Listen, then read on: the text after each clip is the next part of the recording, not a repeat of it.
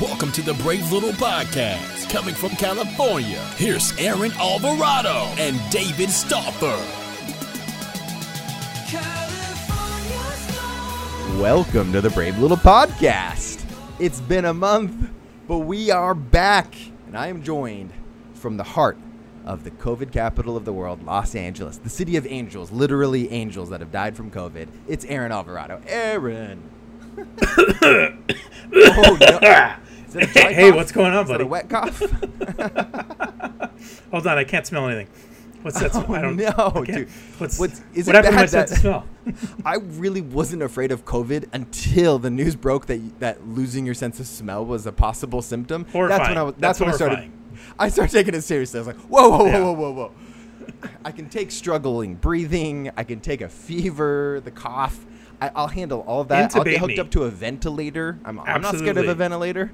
And that, to me, that's honestly like probably the best breathing I'll have in my entire life. Honestly, straight oxygen. Yeah, and no effort. You don't have to do a thing. It does all the work for you. Sounds very relaxing, I would think. But when they said you can also lose your sense of smell, I said, give me the mask. I'm wearing this. And sense of taste, because they're linked, right? So could you imagine not being able to enjoy a good meal? No. Yeah. So, folks, wear your masks. Wear your I'm wearing masks. 3 masks at a time now. Yeah. And that's when I leave this room. Like, I'm talking about inside my apartment. When I go between rooms, I'm putting on 3 masks. Did I tell you that I caught my dad wearing 2 masks? This is how much, look, bless my boomer parents. It's been a struggle to get them to take the coronavirus seriously at first. Right. But I've worked very hard at it, and now they're taking it seriously. But I think I've gone too far because I went over to my parents' house to check on them. My dad opens the door. He's inside his house. Just my mom is the only other person there. His mask is on. Indoors, inside his house, he's wearing a mask. Better safe than sorry. I said, Dad, you're inside. You don't have to wear it. I mean, thanks for doing the work, but you don't have to wear it in here. And he said, okay. And he takes it off. There's a second mask underneath. And I said, Dad, why are you wearing 2 masks? And he said, in case you asked me to remove the first. I was like, okay. I didn't ask him to remove the second, by the way. Great bit. That's a great bit. Oh, gosh. But I got to say, man, the whole mask wearing thing, I don't understand I really don't understand it whatsoever. I think we touched on this last time. Like how you don't understand that masks are useful? I don't understand the opposition to it. I really don't understand. I think I don't get the mask thing. Like, why bother? Well, I mean, if we want to go into the science of it, there is some. I mean, we won't go into it now, but let's just say I wear my mask. Okay, I'm in. However, the videos that are coming out of people not wearing their masks, mind blowing. Because they've reached a fever pitch. Now, the first wave, you saw some little confrontations. You saw people getting huffy and puffy. Yep. And then it started to escalate. You did see some physicality. Mm-hmm. Like there's a famous video of an older gentleman trying to storm his way into a Walmart. Mm-hmm. And the door greeter literally stopped him at the door and pushed him down. Yeah. And now we've reached a pinnacle because I just saw a video 2 hours ago. 2 boomers standing in line. I want to say it was a grocery store. Yes. They were wearing masks, but these were not masks. These were some sort of sleeve that they fashioned to their faces, and they had drawn swastikas on them. Not kidding.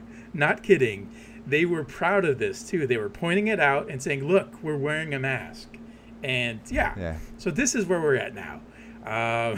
It is. I could never have imagined. Lives have been lost. People there's been security guards at stores that have been shot and killed after mass confrontations.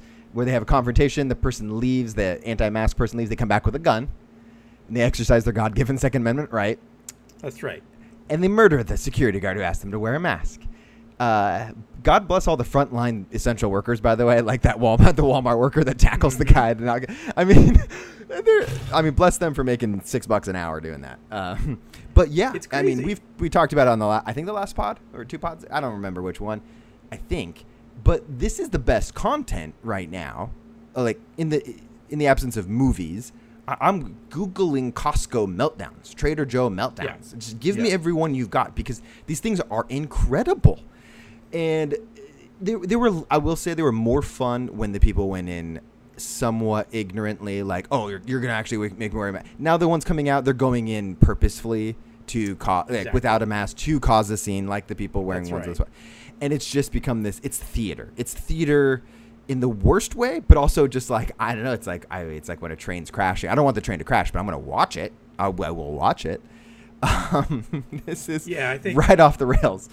Exactly. No, this country is completely off the rails. Completely. There's no going back. I don't care who wins in November. They're not going to fix this. I hate to break it to people that think that your guy's going to win in November and things are just going to be magically back to normal.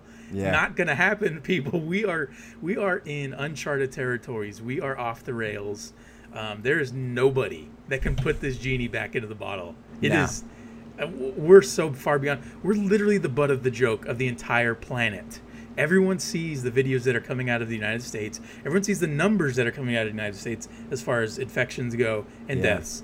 And they're literally laughing at us because we cannot get our stuff together. So it's a wild, wild situation. And you know what? The worst part is we don't even have movies to escape with. We don't have movies. We got nothing. I just want movies. Give me movies. Yeah, we did get sports back, so I'm happy with that. But I need movies. Yeah. Oh, gosh. I mean, a lot of people are talking about 2020 just being this disaster of a year. I will tell you, if the Kings make the playoffs, 2020 for me might be the best year. That would actually turn it around for me to be one of the greatest years that I've lived in since the last time the Kings made the playoffs, which was 2006. Longest current NBA or playoff drought in the NBA. But it's a bit of a drought. Bit of a drought. There's a dry spell in Sacktown. But I want movies back because my entertainment isn't movies. It's real life people just melting down. Now, Aaron, I've tried to think of ways to capitalize on these videos, like staging. I want to stage a mask meltdown. Sure. The problem is I can't do it myself because, as confident as I am that I could manufacture a video that would go viral. Okay. Yeah. Look, this isn't my first rodeo in the viral department. Okay. I could make a video go viral, but it would be at the expense of me losing my employment and I'd be publicly disgraced. That's the downside. Now I don't know if you saw this. There was a couple of YouTube content creators that went down to Huntington. Some of my favorites. Yes, this is the same folks that argued before the Santa Monica City Council to erect a statue in the honor of Paul Walker. Okay. Yeah, Chad Kroger. Brilliant. It's a brilliant move, really. I mean, because the way that they handled it was they were just giving out free masks. That was their bit. Yeah. They weren't telling people to wear them. Nope. They were just saying you can have a free mask. But when they approached these people on the pier at Huntington Beach, on the boardwalk, they just approached them and say, "Ma'am or sir, do you need a mask?" The people not wearing masks immediately take this personally, as if they're being accosted. Okay. Oh yeah. And the reactions ranged from literally one older couple that suggests that those who wear masks are going to hell, which is amazing. It's true. Just do you want to go to hell or heaven? Because wearing a mask, you're not getting into heaven wearing a mask. And I'm like, well, I mean, St. Peter can't recognize you if you're wearing a mask. He's like your iPhone. No COVID-19 in heaven, to be fair. So you don't need a mask. Yeah, you're not unlocking the gates to the those pearly gates if you cannot be face recognized. So take the mask off. Yeah, that's the other. Yeah, second most annoying thing for me with COVID-19 is when I'm trying to read my phone in a supermarket when I'm wearing my mask and Face ID is not unlocking my phone because it can't recognize my face. Do you know how frustrating that is? I have to freaking punch in my code and I get it wrong 50%. Because I'm you're also wearing gloves. That's the thing. You're wearing latex gloves. I'm wearing gloves. Oh my gosh, I miss Touch ID. I missed when Apple took my fingerprint. And then gave it to the NSA. Oh yeah. But I miss them scanning my fingerprint. It was so much better than this Face ID. Or wouldn't it be wonderful if the flagship feature of iOS 14 that comes out in October is Face ID that can detect you wearing a mask? That would be that's perfect. Oh my gosh, I would pay for that iOS software update. I really would. Oh yeah. Anyway, sorry, getting tangential here. But that video of those guys in Huntington Beach, the reactions ranged from the idea that wearing a mask means you're going to hell to almost a physical confrontation with a large dude, older, overweight dude on a bike who got off and just came at them, and they were like, get ready to run. And they're trying so hard to be nice. Like, we just asked if you wanted it. We're just giving out free masks. And people were just cussing at them and yelling all sorts of expletives. And it was just amazing to see how politicized this is. It's pretty sad. It's... That is the perfect state of America in 2020. So I think if we can nominate a viral video for an Oscar, that one deserves it. Yeah. Ugh. Especially when you consider there's nothing else that does deserve an Oscar that's been released this year. So, well, except for First Cow. My money's on First Cow. Ooh, wow. First Cow is winning my Best Picture Oscar. Well, I do want to talk about that, by the way. I want to talk about what we're watching. There's kind of a dearth of content right now. Or I don't know if I'm just oversaturated, and I don't know what it is. But I should mention up top, the title of this episode is Tenet. And I don't want to mislead people. Many people know that are listening to this, the Christopher Nolan film Tenet, which has been delayed twice. This week it was announced. A third delay, except this one's indefinite. They did not announce a new release date, and I think they look forward to releasing it sometime later in 2020. So they suggested it would still be this year. We'll see. Christopher Nolan. Think it's happening. Christopher Nolan, who believed this movie he was going to be the savior of cinema, he must be seething. Must be angry. I wonder what those conversations are like. The thing is this episode is titled, it's a Tenet movie review. And anyone who's seen the trailer for Tenet knows that we don't know what exactly the plot is, but we do know it has to do with this weird time-bending kind of thing that's happening. And you see in the trailer, there's these scenes where they see like bullet holes in the glass, and John David Washington's and Robert Pattinson are like, what's happened here? And they're like, it hasn't happened yet. And then everything goes backwards. And so I kind of view this podcast episode is kind of a Tenet scene. Like, we haven't seen it yet. Exactly. But you know what I mean? So that's why I thought it was an appropriate title. If we had, it would be here. And folks, let me say, it's excellent. 10 out of 10, very good movie. Would you say Tenet was better or worse than The Butterfly Effect? Because it's similar movies, I think. But The Butterfly Effect features a Fincher classic in Seven, and just the fact that they show scenes of Seven in Butterfly Effect means that Butterfly Effect is really elevated to a Seven level. Plus peak you Ashton. Right, and you have the great performance from Ashton Kutcher. Yeah. So peak Ashton. Is he doing it? Is he still acting, or is he just? Well, he's acting like a tech investor. I can tell you that. Oh yeah. Right. He's full on.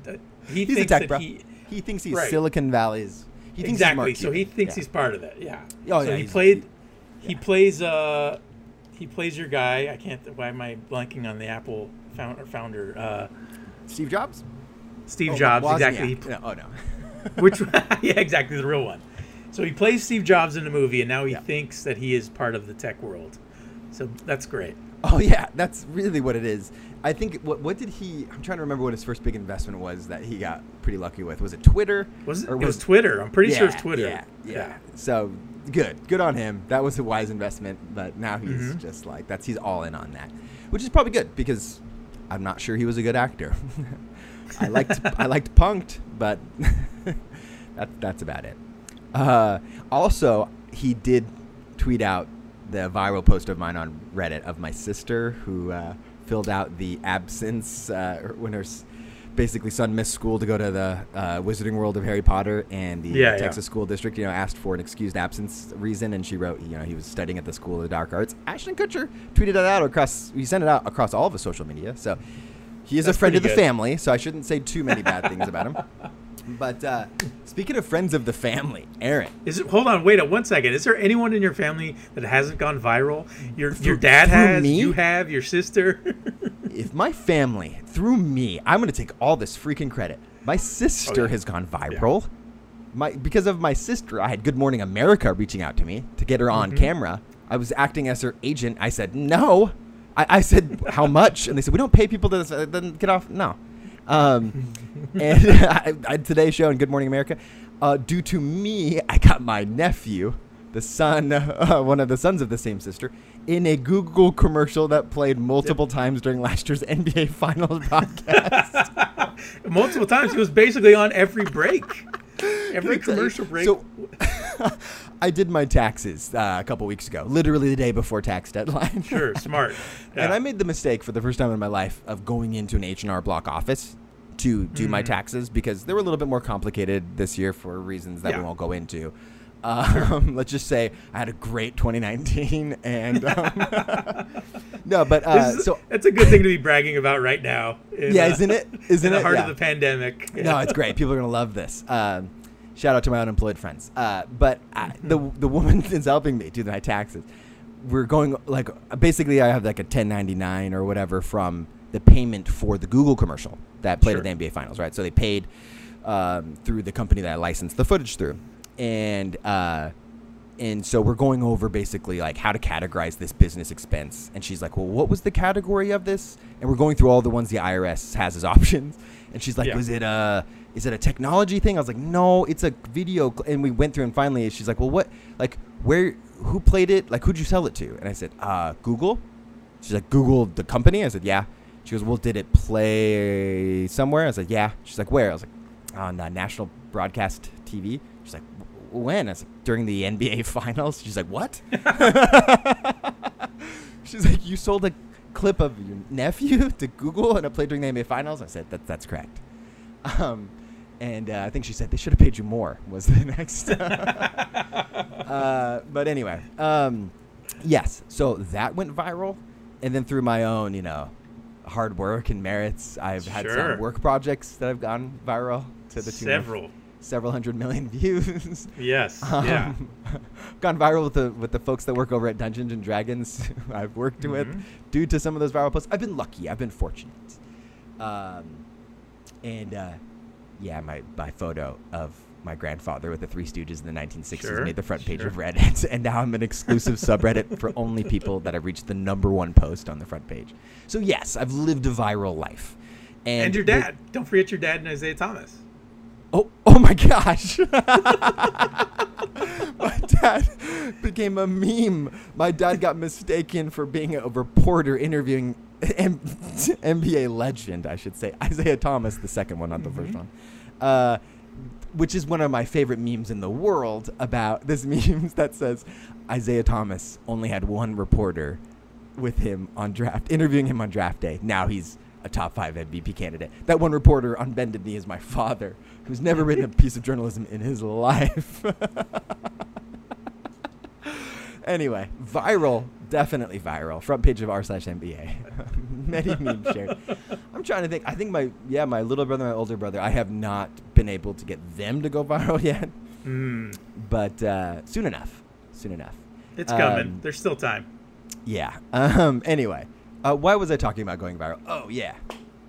I was talking about was I talking about confidence in my ability to make a mask video go viral? Yes, is that where absolutely. I was going? Okay. Yeah. Yeah. Your chops, your bona fides. I believe I understand a little bit of the formula of the content, what it takes to get it going. I just can't be the subject of it. But yeah, that was what I was talking about, right? I can't believe I lost my train of thought, but it's too dangerous for you to be on camera for that stuff. Yeah, no, I'm the man behind the camera. I'm behind the scenes. Yes. I don't. You're the wizard. Yeah, you're the Wizard of Oz. Wizard of Oz, behind the curtain. But yeah, we're ripe for these videos. Like, my question is how have we not had a feature film about these freakouts yet? I know we're only 4 months into this, but are you telling me that a Blumhouse couldn't turn around a movie about this subject? It is perfect. Like, it's right up their alley. It's pretty amazing. Yeah. So it's interesting. I'm actually getting on a plane this week for the first time since the plandemic started. Scamdemic. Yeah. I'm going to a wedding in Denver. Now, get this. Oh boy. Yeah. Me and a buddy of mine. that I grew up with were. Is it Dr. Fauci? I won't say, but he does have the ear of the president. Well, he used to. Not so much anymore. But we were going to Denver to attend the wedding of a friend of ours since kindergarten. And the problem is the wedding in Denver, they already moved the wedding once because it was supposed to be towards, it was at the beginning of the pandemic. And now they are forced to just have the immediate families only for the bride and groom. And me and my other friend who were going to fly out were like, well, what are we doing now? We had these plane tickets. We're like, let's just go to Denver anyway. Maybe we can go have a bachelor party with our friend. Maybe we can cheer from afar. We won't be able to attend the wedding, but let's just go make a weekend of it. And it got me thinking, okay, actually, let's make a movie. And I had all these ideas. Like, the thing is making coronavirus content about a movie, it's just kind of like, who wants to hear more about that? But I kept trying to think of ideas for mask movies. Like, and I love the idea of not having any dialogue in the film because masks are on the entire time. Or any attempt at dialogue is misunderstood because it's muffled behind the mask. But I just went through a string of bad ideas in my head. Never arrived at a good one, just to be clear. But the idea that putting on a mask gives you some sort of superpower. I like that. Or you wear someone else's mask and then you see things like from right there. Oh yeah, I like that. I like that. Yeah. What were you gonna say? I was just gonna say, off the top of my head, you do a meet cute. You have two people on a plane, guy and girl, because we don't want to offend the Christians. And by the end of the flight, they strike up this romance. By the end of the flight, they take off their mask, and one of them is ugly, and so they never talk again. The woman has a full beard. Full beard is good. No teeth. That would be a surprise. No teeth. Yeah, that would be a surprise. Yeah. Or do like a, you're on the plane, and there's this kind of mysterious person on the plane, and they're kind of odd, and they're walking off the flight. You're behind them, and out of their bag or out of their coat pocket, a mask falls out. And it's like, sir, you left your mask. And then they're gone. Like, what? And you just, okay. And you put it in your pocket. And later on, you're trying to get in the store and it's required mask. And you're like, oh, I have this one in my pocket. And then you put it on. And let's just say your life is never the same. And that movie is starring Jim Carrey. Somebody stop me. P-A-R-T-Y? Because I gotta. Oh man, great movie. The Mask is a great movie. We saw that one in theaters. Oh yeah, I mean Cameron Diaz. It was a very good movie. Yeah.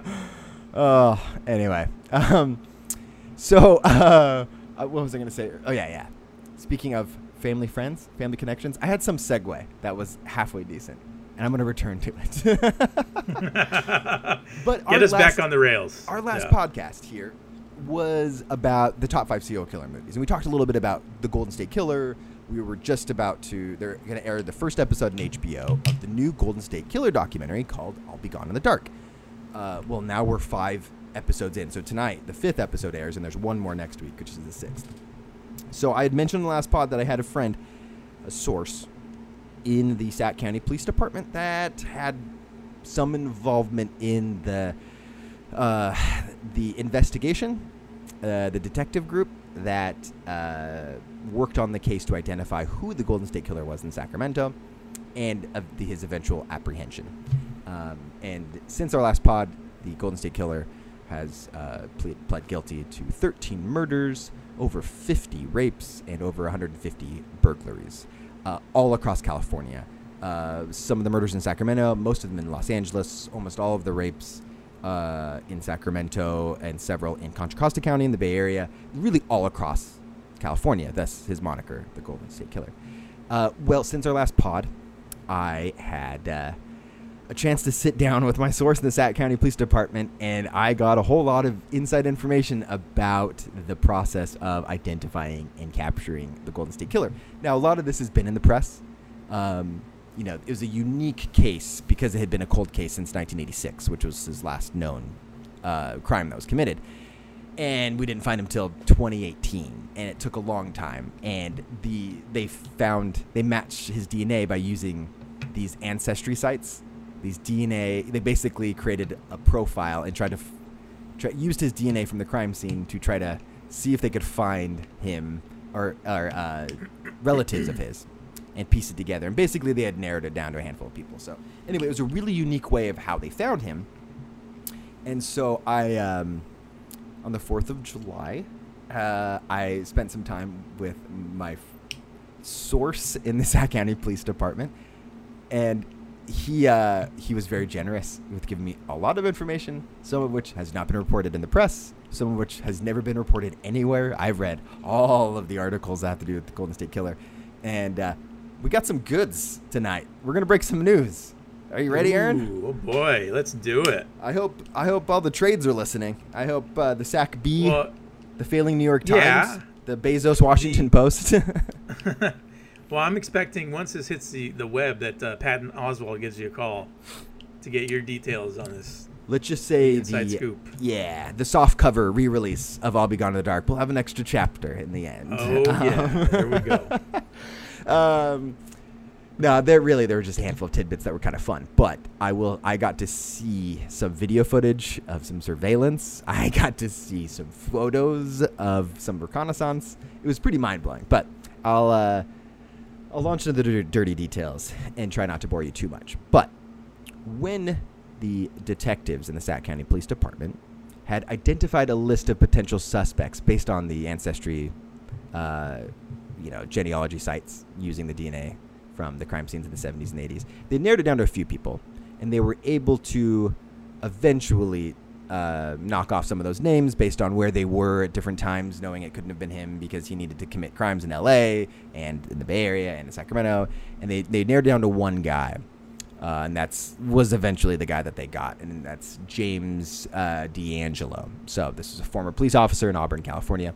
Now, they narrowed it down to him, and in order to actually charge him with any crimes, they had to get an involuntary DNA sample that was a strong match to confirm that it's him and to get a warrant for his arrest. So the person I talked to was part of the crew that had to stake out his house and follow him around until they could get some sort of discarded material or something with DNA on it.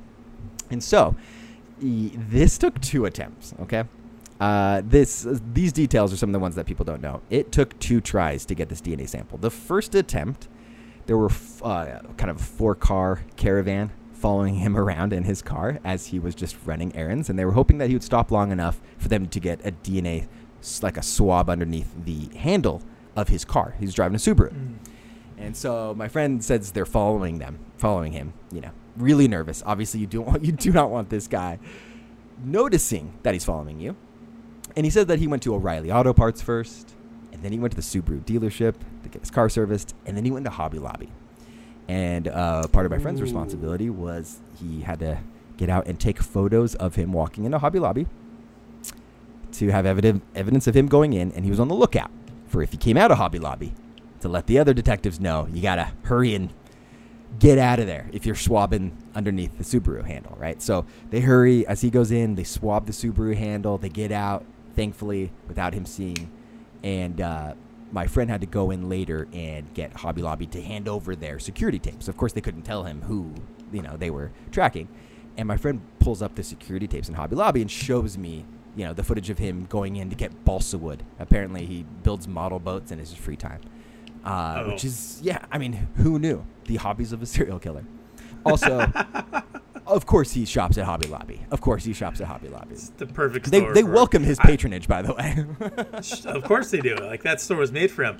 I would think that anyone who builds anyone who buys balsa wood should be on some sort of suspect list, as far as I'm concerned. Anybody that's into any kind of models, anyone that buys, say, miniature models of the New Beverly Cinema in Los Angeles, that's a serial killer. Sure sign.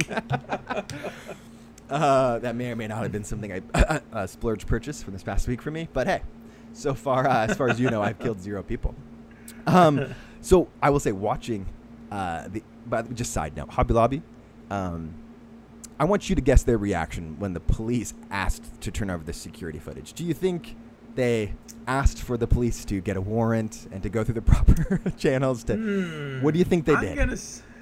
I'm gonna say they not only gave them the tape from that day, they gave them the tape from every day of the past year to go over. So. They said, come on in the back, take what you need. They gave him a Bible, too, on his way out. But they wouldn't give him birth control. Not contraceptives, though. No contraceptives. No.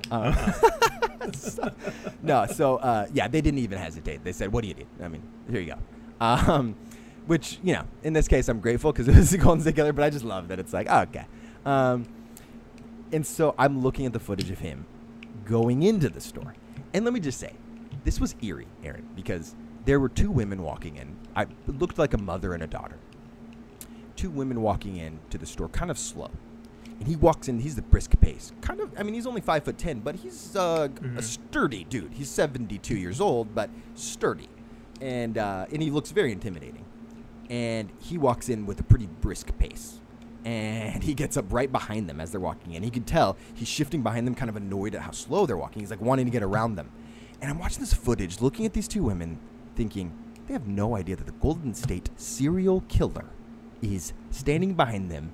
And he is a little bit miffed at them at that moment. Like, just, I felt weird terror for it. Like, he wasn't going to do anything to them, of course. Yeah, you know. But, like, still watching, being like, those women will have never known what was going on right behind them.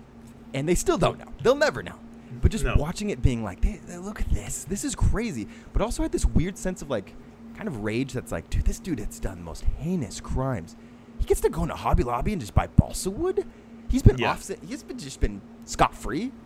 Not a care in the world. 72 years old. 72 years old. Whatever. Got to live his life.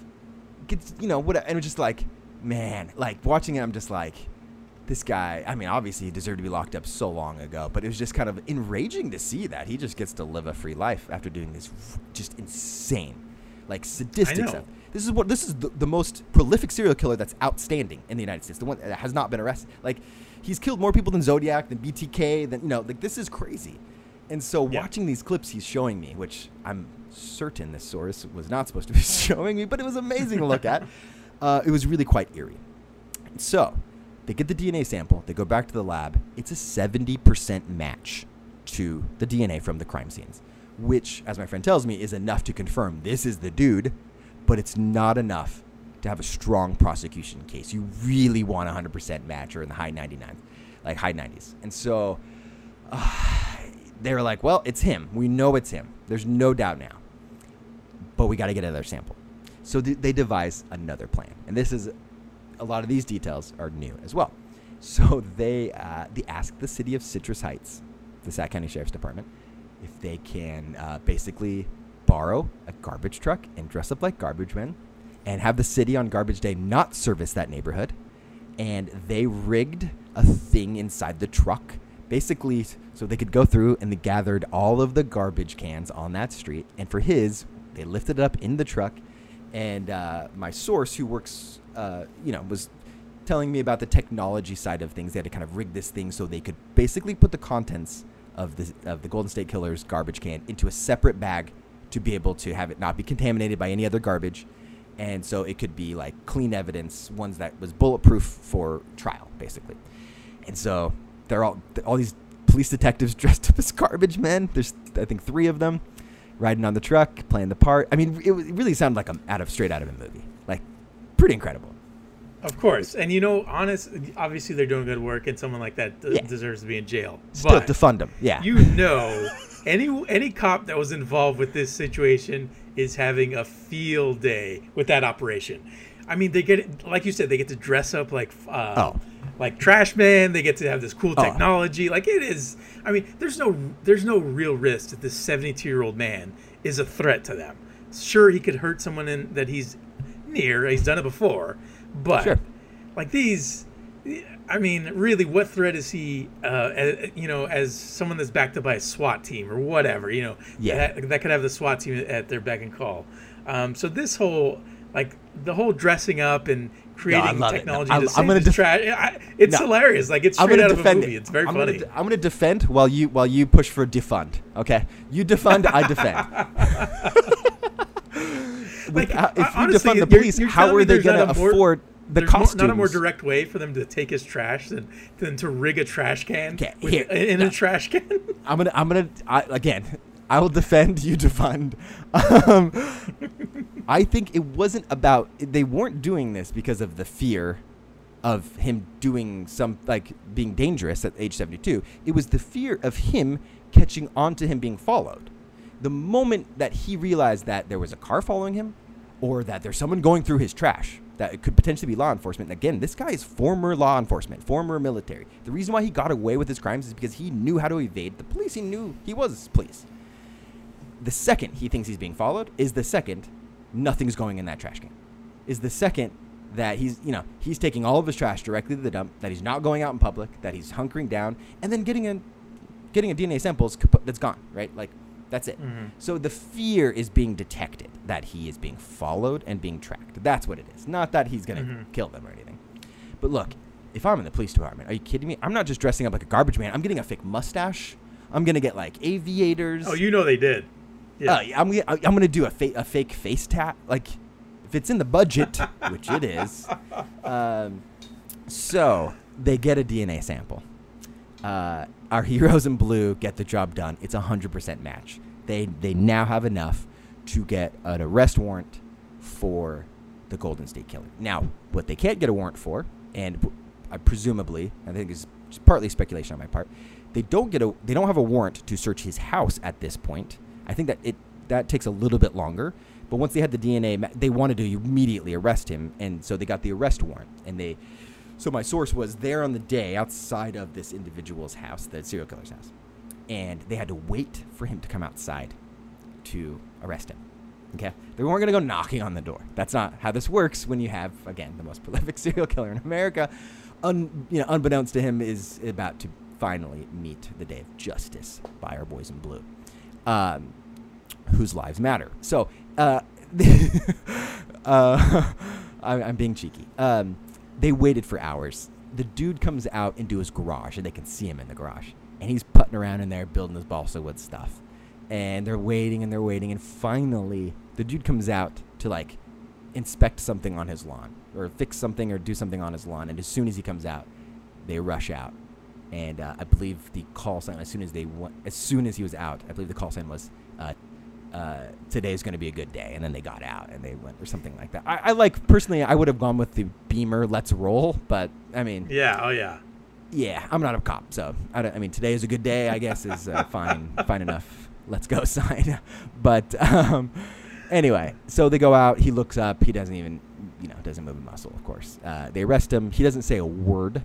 And they cuff him. They read him he's Mirandized, presumably, and they take him into the police vehicle, and he's silent this whole time, and he finally says the one and only thing that he will say to the police until later on when he has his attorney at the station. But the one thing he says is he tells them that he has a roast in the oven, and they want to make sure they go in there and turn the oven off.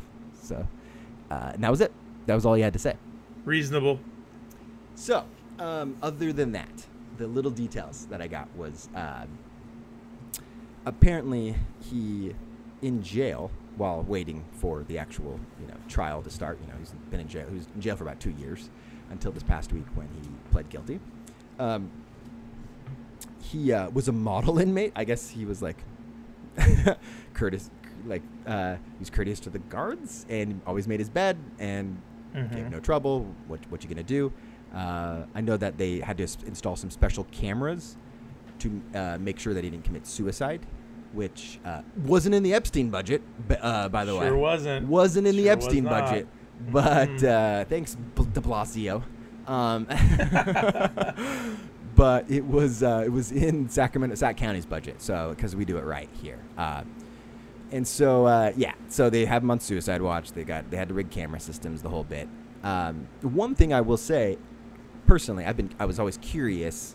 He has 3 daughters, and he lived with one of them and his daughter's daughter. So he lived with a daughter and a granddaughter. At this point, he has been estranged from his wife since the early 90s, but they're not actually divorced. She lives somewhere else in Sacramento. She actually only divorced him like 6 months ago, which is kind of bizarre. But if you are his kid and your dad gets arrested for being the Golden State Killer, obviously this must be horrifying. And I couldn't possibly imagine just mentally what that must feel like. But at some point, I would think they would want answers. And they would want to talk to him. And I asked my source, did his family ever come in to meet with him, to visit with him, right? Because he's limited at this point to his counsel, right? His lawyer, his attorney, and family. He said he did not receive a single visit from any of his children, not just a visit, no phone calls, no in-person visits from any of his children or his wife, nothing. Zip. No communication. He said no letters from them. The only visits he got was from the attorneys, the defense attorneys. And I'm just, that blows my mind. Because I would at least want to get on a phone call and be like, Dad, tell me you didn't do it. Like, just tell me something. Well, I think they know something. that he did. They know that he did. They know that he did. But this is someone, that raised, I mean, presumably they didn't think their father was capable of something so heinous, but maybe not. I don't know. Maybe he did have violent tendencies they were aware of. Maybe this didn't surprise them. I don't know. But they didn't even follow up, which, you can read into that for however you want. But I thought that was pretty crazy. But did you get any details about the status of the roast? Was it overdone? So, yeah. Was it Well, this raw? is the thing. No. So, yes, I did. Because they didn't have a warrant to search the house, they weren't allowed to go in.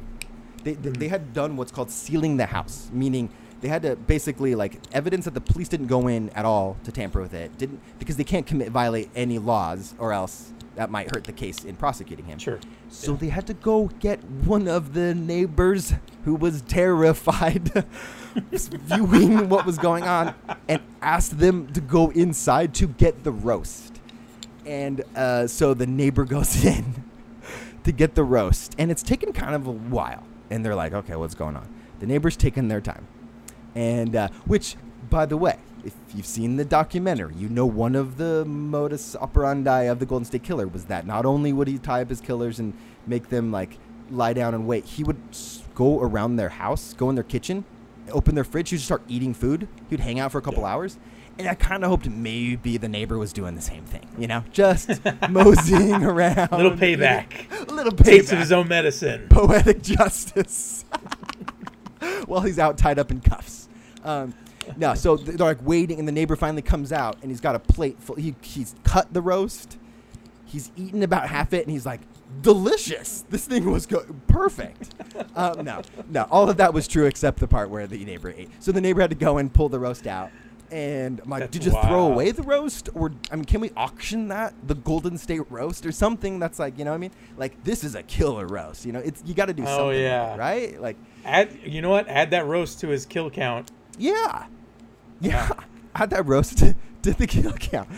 It came out really burned, though. It did come out pretty burned. Yeah.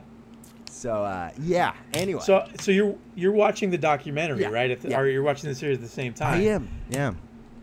So how are they handling it? Because I haven't watched any of it. So I've read the book. Yeah. I know I listened to the podcast that you gave me, you linked me to. Yeah. But I haven't watched the documentary at all, the series at all. So how are they handling it? Pretty good. Now, the series is really about Michelle McNamara's amateur investigation and eventually writing a book about the Golden State Killer. And so sure. The documentary is thrilling. And it's exciting to me because it's, a lot of it takes place in Sacramento. It's interesting to see these neighborhoods I grew up in. The Hobby Lobby where he was? It's in Roseville. It's literally 2.5 miles from where I live right now. It's down. My wife has been there before. I refused to shop at Hobby Lobby for both political and religious reasons. But you import all your balsa wood. I import. Yeah, I get. Yeah. I get my balsa wood is cut by prison labor overseas, and I have it shipped in. Very inexpensive that way, not problematic. But anyway, So I will say this about the documentary series: when they're focused on the investigation and they're interviewing the detectives that were investigating him in the 70s and 80s, and to no avail, hearing their story and the way he did these crimes, it's really on the edge of your seat, thrilling. The stuff when they focus a little bit on Michelle McNamara and Patton Oswalt is less interesting to me. So I kind of I've got to the point where I could skip over those parts. But when they're going in on the details of the crimes and the interviews with the victims, especially there's one where there's this victim. They're interviewing both her and her husband. It's the only one in there where they're interviewing both the couple. Usually it's just the woman. Most of the men, I found out from the reading or listening to an interview with the director, most of the men refused to be interviewed that were victims, and except in this case of one Sacramento couple. And as the wife is telling the details about, the crime and the specifics of the assault, while he is tied up in the other room with dishes stacked on top of his back that he can't move because the Golden State Killer said if he hears the dishes fall, he's going to kill his wife. While the Golden State Killer is in the other room with his wife, which is just horrifying. She's telling these details, and a brilliant move by the director, Liz Garbus. She starts to focus in on the face of the husband as the wife is telling the story. And the way he is reacting, he's grimacing, and there's this pain in his face where you could tell he still blames himself for not being able to do anything. And the reality is he couldn't do anything. And it's like you feel for the guy so much. It's such an emotional moment because you just feel so badly for him because he is not only the trauma of that happening to you, but just you could tell that he thinks he didn't protect his wife, and it's pretty devastating. But it's really, really fascinating documentary. I really recommend it. One of the listen to that podcast is really interesting. Yeah. One of the stories they tell is I think there was a couple times where the Golden State Killer, broke in. And his victims were armed. Like there was one lady. Yep. She pointed a gun at him, and she couldn't shoot him, if I recall. He took the gun away from her. And then there was another one where, I think it was a man and woman, and the guy had his hand, or he couldn't reach the gun from where he was in the bed. And I think I don't know if that's the same guy, but that guy sounded like particularly like he was blaming himself, that he should have had. He should have had the gun in reach, and he should have got the drop on the Golden State Killer, basically, because in his mind, he was prepared. Yeah. So, I can't even imagine, like you said, to live through that constantly, through the blaming yourself, and then also, the pain and the guilt and everything that's associated with something like going through something like that. And, to never have any resolution until 2020. And even then, I don't know if you get closure. I don't know if it's possible to get closure. Even when the guy admits to it and he goes to jail and he says, I did kill all these people, I don't know if that brings closure. I don't think it's possible to live your life that long, to blame yourself for that long. The act is already done. The violence has already been performed. Holding someone accountable, I don't know if it brings the type of closure that someone would require. And so I don't know, man. I just feel for these people, anyone that was involved. Obviously, that kind of trauma is just life altering. So totally, it's pretty amazing that anyone would be interviewed for that documentary. I mean, these are people that are involved with the killer. Incredible courage, right? I mean, a vast majority of the victims, didn't want to be interviewed. Totally understandable. Sure. But the people that did agree, and it's interesting because some are so matter of fact about, they'll just talk about the details in great detail and seem to be either they've talked about it so many times or they're at peace or whatever it might be. Like they've worked through the trauma of that, certainly that they experienced. And some are more detailed, some are less detailed. Some you can tell they're kind of pulling punches in the way they describe it, and they don't want to describe too much. And others are like an open book. But anyone that agreed to be interviewed, it's any victim. It's quite incredible. And so, yeah, it's definitely worth watching. It's really good. Yeah, I'll check it out for sure. Yeah. Now, you brought up the whole Patton Oswalt, Michelle McNamara thing. I think you were talking about Bill Simmons and The Ringer. Yeah. Had some similar comments about that. He did. And you said that he shared your view that was the weak aspect of the documentary. Yeah, he was less interested in the story of the person writing about the Golden State Killer. Really just wanted to hear about the Golden State Killer, right? I mean, yeah. Well, I would wonder, do you think that if he had Patton on his podcast, how do you think he would he still have that same opinion, or do you think he might change it? Oh, interesting. That's really interesting. I think the chances of Bill Simmons telling Patton Oswalt to his face that he didn't like any part of the documentary, of which Patton Oswalt is an executive producer, I'm guessing that there's no chance whatsoever Zero. that Bill Simmons confronts him. In fact, I think he goes the other way. I think he thinks, I fast forward through the serial killer parts just to get to the machete. Yeah, like, that's what I want. He's like, I'm a writer myself. I'm fascinated by the process of writing a novel. That's the stuff I wanted to see. So thanks for including it. That's what he would say. Oh, gosh. Oh, man. That's what a worm. Oh, what a worm. Yeah. Anyway, I do want to talk about other things that we're watching right now during the pandemic that have been good. I think there's a lot of different type of content out there. Documentary series, different movies. I've been revisiting movies. We just hit the year mark of Once Upon a Time in Hollywood. Oh, yeah. My reference earlier to purchasing a miniature model of the New Beverly Cinema where we saw it on opening night with Quentin Tarantino. You and I and Jeff, one of our legendary 2-part podcast episodes. Please revisit it. That was 1 year ago today. That's crazy to me. I can't believe it's been a full year. Yeah. So I was looking for ways to commemorate that memory. It's really just one of my great cinema movie-going memories.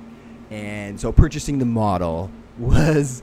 Do you have a photo of it by any chance? What's that? Do you have a photo of the model by any chance? Can you bring it up on the screen? I don't up on the screen, no. But it's basically look at just any photo of the New Beverly Cinema and the model is like perfect.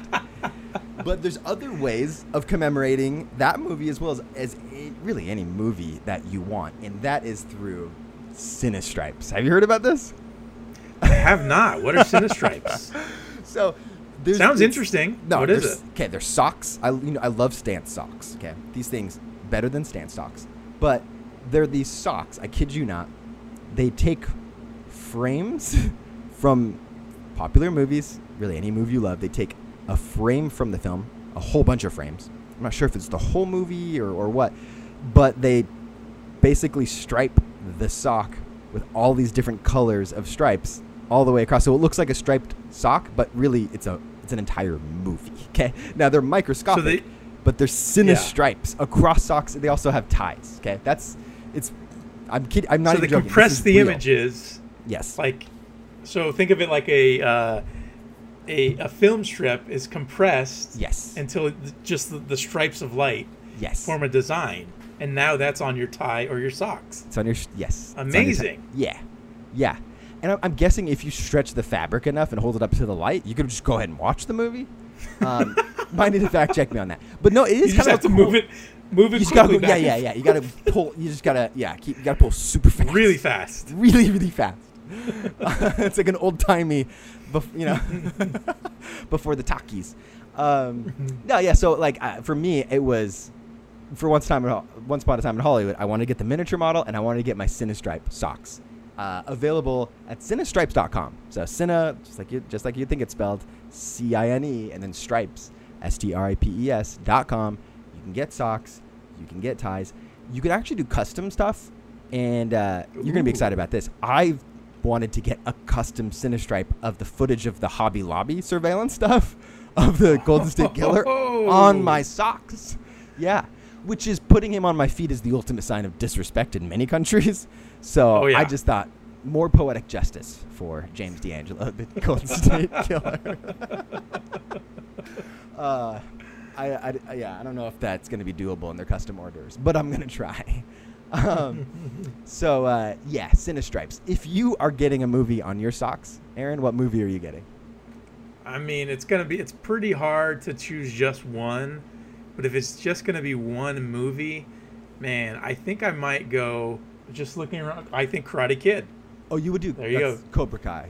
The Cobra Kai YouTube series, or would it be Karate Kid the movie? Well, I'm going to do Karate Kid 1 through 3. All 3 of them. So I'm going to need 3 socks. Yeah, I was going to say, so do one tie and then 2 socks. That's perfect. Yeah, the trilogy. The tie I'm going Karate Kid 1, and then the socks are 2 and 3. Mm-hmm. Yeah. Love it. I don't know if that's doable, but it's my request. I do encourage people to check out Cinestripes.com. Are they a sponsor of the pod? No. I just love the product. Is it a friend of mine that started the company? Maybe. Did I go to college with them? Yes. I think, any entrepreneur is a friend. That's the way that I look at it. This is a small business. We're during a pandemic. This is cool. It really is really cool. Go to Cinestripes.com and check it out. Speaking of I custom, love the idea. That miniature, this miniature model, it's a 1/25th scale of the New Beverly Cinema that I purchased for an undisclosed amount. When I saw, basically the New Beverly posted this on Twitter. They posted the artist who made it. They posted it on Twitter and Instagram. And I looked at it, and it's such an incredible model. It's so cool. I DM'd the guy, and I'm like, hey, do you have a buyer? Do you sell these? Like, I didn't know if he was just like if he has a business. And he said, no, someone's already claimed this one, but I can make another for you. And I said, please. Cost doesn't matter. I want this. You're like, I drive a Tesla. What does that tell you? Yeah. So I figured this dude's probably getting hit up a ton for these things, right? A few days later, LA Magazine, LAMag.com, does a write-up on him and the New Beverly miniature. And apparently he does miniatures of all these famous old landmarks in Los Angeles.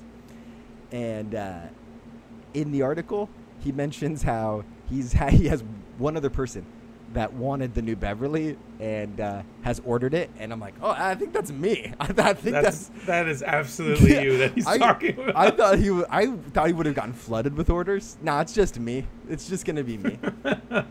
But no one else had the audacity to request something that he already did once, but you just didn't care. I didn't know. But the cool thing about getting a new one done is he said I got to pick what was on the marquee. So part of the model is you have two sides of the New Beverly marquee, and then you have two posters framed on the outside of the walls of the theater, and that's how it looks in real life. And he said, I can pick which two movies go on those posters, and which movies are featured on the marquee. And I was thrilled. So I thought, to commemorate the night that we went and saw Once Upon a Time in Hollywood there, I would just do what was on the exact marquee that night. And thankfully, we had pictures of both sides of the marquee. So I pull up my photo history. I see the one side that says, always in print, Quentin Tarantino's Once Upon a Time, ... in Hollywood. And definitely, that's what I want. And then also there's a poster of Once Upon a Time in Hollywood in one of the poster spots. I also want that. Then I look at the photo that we took that evening of the other side of the marquee, and the other movie mentioned as playing that Friday night or whatever was Herbie Fully Loaded, starring Lindsay Lohan. I just couldn't, for the price I was paying, I couldn't pull the trigger.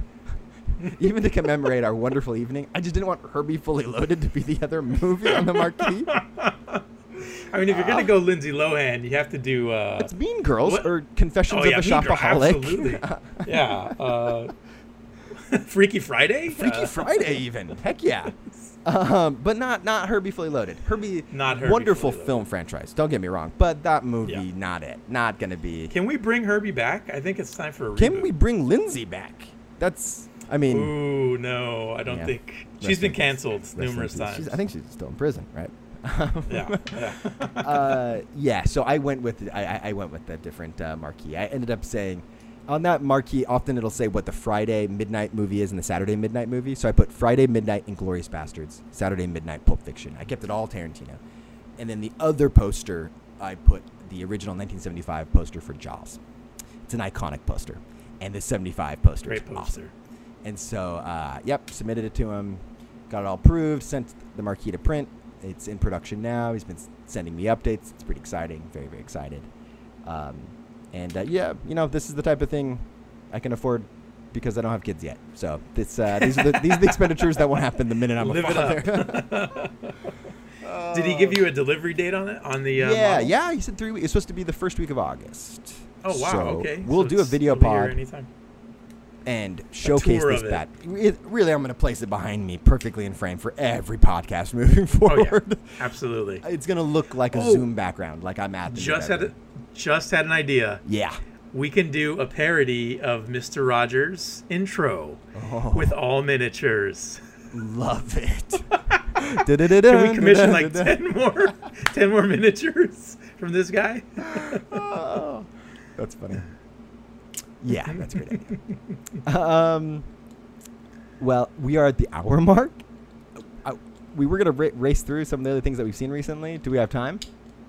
Sure, but I haven't seen anything. So okay. Well, that's it. That's the show, folks. No, I mean, I mentioned Fear City, New York versus the Mafia, new docuseries on Netflix. It just finished 3 episodes, really interesting. You have to forgive them for glorifying Rudy Giuliani, which we did, the movie did, and we all did in America's Mayor after 9/11. So we all need to be forgiven because he's a raging lunatic now, but at least he broke up the 5 mobster families in New York. Good job, good job. Greyhound, Tom Hanks, Apple TV Plus movie. Big time dad movie. It's a World War II movie. It's not Tom Hanks' best World War II movie, but it's worth watching. I'll throw that one in the queue. 2 movies. Well, I should say one movie that broke Hulu records. Been very popular. Palm Springs, with Andy Samberg and Kristen Miliosic. Who knows? Yeah, we saw that. A lot of Groundhog Day for millennials. Groundhog Day for millennials. Groundhog Day for anarchists. Groundhog Day for the debaucherous. For sinners. It's people Groundhog that Day for want to sinners. go to hell. Yeah. No. I don't know what to say about it other than it's entertaining in a time that there's not a lot else going on. But it did make me just want to watch Groundhog Day. I will say that. But look, it was entertaining. Andy Samberg's. It hit at the perfect time. I think that, like, if that movie had come out any other time, if it had even been released to movie theaters, I think it would have bombed.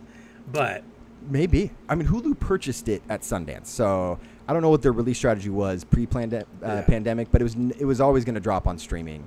Well, they nailed it. I mean, it's a perfect movie. It's really a perfect streaming. It really is. Yeah. It's fun. I liked it. And I'm going to go on a limb here. This next movie is probably my favorite new film I've seen since the pandemic started. I'm trying to think. I think it is. And that is Kelly Reichardt's film, First Cow. Did you watch this movie? I sure did. Okay. I watched the trailer one time. I had no idea what to expect of this film. It's unreal. Yeah. I don't even know how to explain it. I don't either, Aaron. I'm at a loss of words. It takes place in 1820s Oregon frontier, and it is a film that is a piece of independent cinema, to be sure. It's a film that takes its time. It's very it's contemplative. It's a story about a friendship. It's a story about capitalism, especially in America's New Frontier. It's a story about how nothing beats a good baked good. Here, so I you know what? I was having this exact same struggle in my head. Like, how do you describe this movie? How do you sell it? Because it's worth watching. I thought it was very interesting, very compelling, very strange, but it's really, really good. The last act is incredibly strange. Yeah. I found the official synopsis, and let me just read it, please, because I think it is the perfect encapsulation of what this movie is. Yeah, let the pros take this away. Yeah. A skilled cook has traveled west and joined a group of fur trappers in Oregon, though he only finds true connection with a Chinese immigrant also seeking his fortune. Soon the two collaborate on a successful business. Period. That's it. That's the entire movie in a nutshell. That's what the movie is. That's it.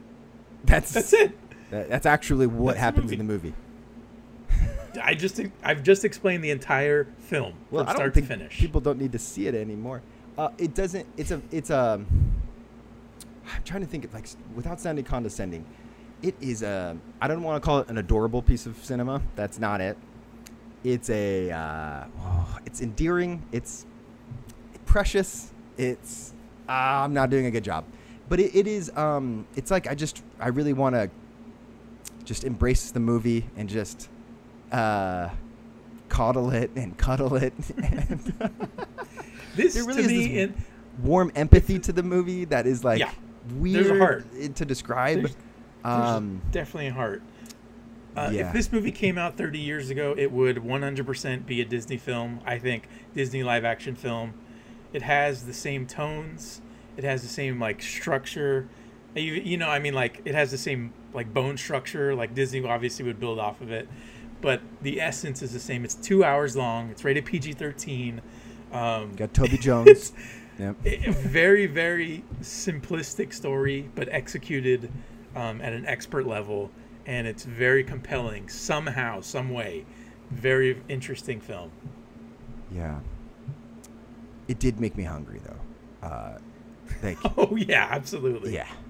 I wanted to get in line to purchase one of those biscuits, those scones or whatever they were. I think it was just a pancake. I'm gonna say that was a pancake. It's a thick pancake. Yeah. Sure. Yeah. Anyway, really, I wasn't. Fascinating film. It's a fascinating movie, but that's all on my list. Did I miss anything? Any other things that are worth catching? Not anything new. I mean, I watched recently for the first time the movie W. Oh, Oliver Stone, who's been doing the podcast. Oliver Stone directed. I really, really liked it. I didn't expect to like it. I tried to get you to watch this movie when it came out. Yeah. Because I saw the movie thinking, oh, this is, you introduced me to Oliver Stone via JFK. I fell down my first conspiratorial rabbit hole because of you. Oh, yeah. You led me down. I took your hand. I dragged you down there. And I have never been the same. I red-pilled you. Oh, yeah. And so when Oliver Stone, because when Fahrenheit 9/11 first came out with Michael Moore, I'll never forget, you tried to persuade me to go see it. And I'm like, okay, I have limits, right? Like, I'm not going to go watch a movie directed by this commie SOB, right? Like Michael Moore, who is, he's anti-American. He wants, at the time. He's not just anti, he hates America. Oh, he hates America. Hates America. Loves Michigan, but hates America. He hates freedom, is really what it is. But you were trying to get me to watch Fahrenheit 9/11, Mike Moore. I was just like, no. But when W came out, at the time, I was still under the impression that George W. Bush was someone who was doing what he thought was best for America. I was an idealist still. I didn't learn at that point. I didn't know yet that there were no weapons of mass destruction in Iraq, and that we would continue fighting those two wars up until this day. But I still went and saw W because I was like, I know Aaron's gonna love this. It's Oliver Stone, who he loves, and it's going the liberal directors and the liberal filmmakers and these liberal actors are really gonna have a field day with W. Yeah. They're gonna drag W, right? So I went and saw it just because I figured you would, and I was like, so I saw W. And you're like, oh, yeah, how was it? And I was like, well, you haven't seen it? And you're like, no, I'm not going to see that movie. You were like, no way. And I was like, what? And to this, I remember because what's funny is I remember thinking, it's not that bad. Now, some of the people in it are miscast, and it's a little bit laughable. Oh, yeah. Like Richard Dreyfuss as Cheney. And you have as Condoleezza Rice from Westworld. Is it Zoe Saldana? No. I'm blanking on her name. She's a British actress. Oh yeah. It's what is her name? Tandy Newton. Tandy Newton as Condoleezza Rice. Tandy Newton is an excellent actress, and I enjoy her in almost everything she does. This wasn't good. Bad. Because she's trying to do an impression, and it's really hard. Yes. And this was made while George W. Bush was still in office, so there was a sense that it was cobbled together. But it was more sympathetic to George W. Bush than I was expecting it to be, which is maybe why I kind of liked it. And you can get the sense that Oliver Stone's trying to get behind what the psychosis of why George W. Bush is the way he is. Just kind of like it was more empathetic. Granted, it's scathing in some ways, certainly to other people in the administration, but to George W. Bush, it was kinder than I was expecting. And so, I think I had heard that as the review at the time. That's why you wouldn't want. And that's really what turned me off. I'm like, I have zero interest in. I just want the Michael Moore hard content. Yeah. Yes, exactly. That's the only thing that's all I want to hear. So you liked it though? Yeah, it's very good. It's actually a very good movie. Give me your 3 best casting choices of the real life people in that movie. Oh man, gosh, put me on the spot here. Well, number one has to be we're talking about like overall in cinema history, or no, in the movie. In the movie, okay. Yeah. So I actually really liked Dreyfuss as Cheney. Did you? Just because, not because of the performance, but there are moments when he has like a Cheney look in his eyes. So I think he captured that. I'm not a huge Richard Dreyfuss fan in general, but I feel like he captures Cheney like at certain moments. Yeah. But not overall. I thought that was pretty laughable. I did like. Yeah. What's his name that played? I got to look it up. Karl Rove? Give me 1 second here. Yes, Karl Rove. Toby Jones from First Cow. Yes, yeah. Dude. I thought he was great. Yeah, wasn't he? He was awesome as Karl Rove. You know who's good? I actually liked Cromwell, James Cromwell as Bush Sr. Oh, yeah. I actually thought he was pretty good. He's awesome. Yeah. And you know what? I like Josh Brolin as W. No, absolutely. I thought Brolin. He did a great job. Good in this movie. Yes. He's good in this movie. Like, yeah. Weird. It was not well received. 58% Rotten Tomatoes. It was a rotten film. So. That's crazy. That is not a rotten film. I'll tell you what. It's better than Vice. Yes, I agree. Better than Vice. Vice is a movie that I went in saying, "Oh man, I'm gonna love this. Yeah, I'm really gonna like this." Nope, wasn't a fan. I actually want to rewatch Vice just to be sure that I wasn't like in a bad mood or something. But it's not good. Enjoy it. It's not good. Okay. And a lot of it's because it should have been better. It's a missed opportunity. I think it way underperformed where W overperformed. Is probably. Yeah. So I've been watching movies like W. I watched Val Kilmer in what's it called, Thunderheart, which is really good. Thunderheart. I've never seen that. Yeah. Okay. Great. So yeah, that's because there's nothing going on right now that I really want to see. There's nothing new that's coming out that I really want to see other than Tenet. That was the one I was looking forward to. Yeah. We're not going to get that this year. I mean, we've seen it, but we haven't, right? I mean, in the Tenet kind of way, you know? Exactly. We're driving that car back backwards. around to it. Yeah. Well, after we do see it, then we have to come back to this one, and it's actually going to change what we said originally about it. So, butterfly effect. When Tenet does come out, we are re-releasing just this episode. Oh yeah, that's great. I love that. But it's got to be backwards, like we're playing it backwards. When are we gonna see Tenet, man? When are we gonna see it? I'm calling it now, summer 2021. We are. You're right. It's gonna be next summer because it's a summer movie. I cannot see them releasing. Nolan's all about the summer, and I think he wants it released soon. But I just don't think he's going to be able to give up the summer release that he's so known for. They are not going exactly. And you know what? If they can't do a winter release, which I don't think they're going to do it. They're not going to release it in spring. No, there's no way they're going to drop this in spring. No. So, I'm with you. It's summer.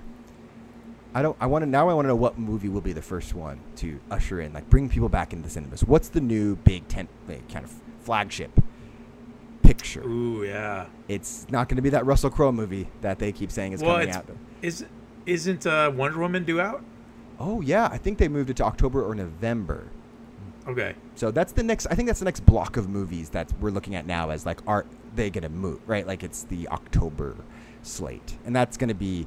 October, November gives us Wonder Woman and James Bond, right? I think that's October. It's October or November, something like that. Yeah, so one of these movies is going to, I'm calling it now, one of these movies is going to open in theaters because we're going to get to the point where all the virus is going to only be in the big states. It's only going to be in California and New York and Florida and Texas, but the rest of the country is going to be open. Or it's just going to disappear. One day it's just not going to. We're going to wake up one morning and it will have disappeared. Well, the thing is, it doesn't like the heat. So once summer rolls around, once summer 2021 rolls around, because it was 104 today in Sacramento. It was scorching hot. Gosh. And all I kept thinking about all day was how much coronavirus was just getting eviscerated today, which was thrilling.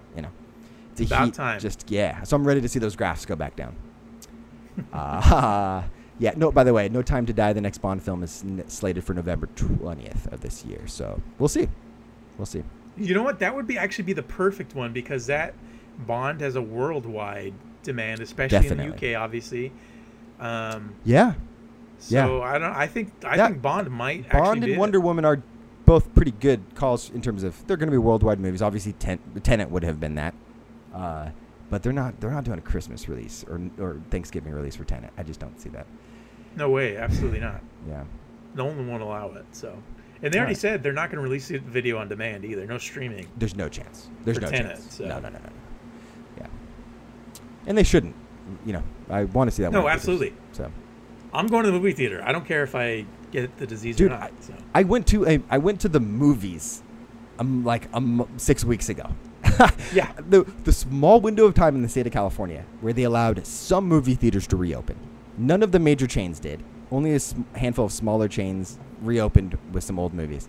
And it was over a weekend. And I went and saw The Goonies. And I left. Thank goodness coronavirus free. And it closed immediately. The next day, 2 days later. Like, it was a very small window of time. And I just feel like it was such a win. And I got a photo, and I'm really thrilled with that photo. I've got it framed. You have proof. Yeah. It's like, guess what I know what it's like to do? Be in a movie theater. All right. Well, Aaron, I'm gonna go watch the 5th episode of I'll Be Gone in the Dark on HBO, nice. The Golden State documentary, and I'm excited. Also, I'm gonna watch Kings basketball this week. The 31st, we have the first game back. When's the Lakers' first official game? I haven't looked at the schedule, but it's coming up. Like, it's within the next. What kind of a Laker fan doesn't know the bubble schedule? I want to say it's the 29th or something. I don't know. So that's like 3 days away. Okay. Yeah. I think we play 2 games. Do we play each other twice? I believe out of the 8 games, we either play you or the Clippers twice. I think. Well, all I know is the Lakers play the Clippers on the 30th. Excuse me, it's the 30th, and no Lou Williams. So. Oh, because the 10-day Lou, what is he doing? Lou. What are we doing, he blew Lou? If you guys win that game without Lou being there, we would have won that game anyway. I don't understand why people think that the Lakers aren't the best team in the league. We're just playing very obvious. We're just playing you once. There's only 8 games. Yeah, there's only 8 games. Yeah, we're just playing, you're the last game. We're playing you the 13th of August. You guys will we will win that game because you guys will be not trying because you will have locked in the second seed. Yeah. Yes. Yeah, we're gonna be locked in. I need 4 wins to collect on my wins bet with Skylar. Ooh. Ooh. So I and. What you need 1 game with Dion Waiters? I need 1. So I have multiple bets with Skylar going. One of them is that Dion Waiters will touch an NBA basketball court in 2020, which almost didn't happen because he got picked up by the Lakers right before the pandemic, and I was like, "Booyah! I'm making good on my $20 bet with Skylar." And then the pandemic shuts down the season, and Skylar's like, "Booyah! I'm getting that $20." He got signed to a roster but never touched the floor, and I was so upset by that. But now it looks like he could play. Oh, dude, Dion Waiters looked awesome. He's good. He was great. He looked great. Oh, my gosh. So, he's definitely going to play. He's going to pay up. My other bet with him, unfortunately, was the win and loss total. I had the same bet with him last year. I bet that the Kings would have more wins last year than the Mavs, and we did. And so I made good on that. Yeah. Luka could. I mean, what is he? Even with the Rookie of the Year, quote unquote, whatever that means, they still couldn't win more games than the Sacramento Kings. This year, though, it's looking like the Mavs will probably have more wins. It's looking likely. So I might not get any money from him because they'll cancel each other out. But it's a wash. I think you're going to get your money from Skylar for sure. Good luck getting the money. Yeah, exactly. No, we're going to have to make a visit to Dallas. He's famously elusive on Venmo. So. From what I understand, he has a bike that's available. Oh my gosh! I don't know anyone on Earth that has had more accidents on a bike than that. We got to get that guy off the bike. He broke his arm, and he thinks he's saving the planet by riding a bike. He broke his arm. Then he got attacked by a homeless Antifa person. Yes, and absolutely. attacked, and he got a gash on his face from. It was pretty crazy. Yeah. So that was a couple years ago. We got a concussion from that. We got to get him off the bike and into a Tesla. We need to get him on those one-wheel thing that you have. That's the safe. I love them. They top out at 16 miles per hour, but that's all you need around the streets of Dallas. Oh, yeah. Look, that's JFK was going 16 miles per hour in Dallas. You're just cruising. It's a great speed. It's a perfect speed, I would say. I've seen him ride a bike. He can't even hit that on his bike. No, he's getting 12 max. He's never listening to this, by the way. And if you listen to this episode, he's not getting into the hour 18 mark. All right, time to wrap up. Good stuff. Love you, buddy. Thanks for joining me. All right, man. We'll be back. Good seeing you. Great talking to you. And we'll be back. Thank you for listening to the Brave Little Podcast. Hold on to your butts.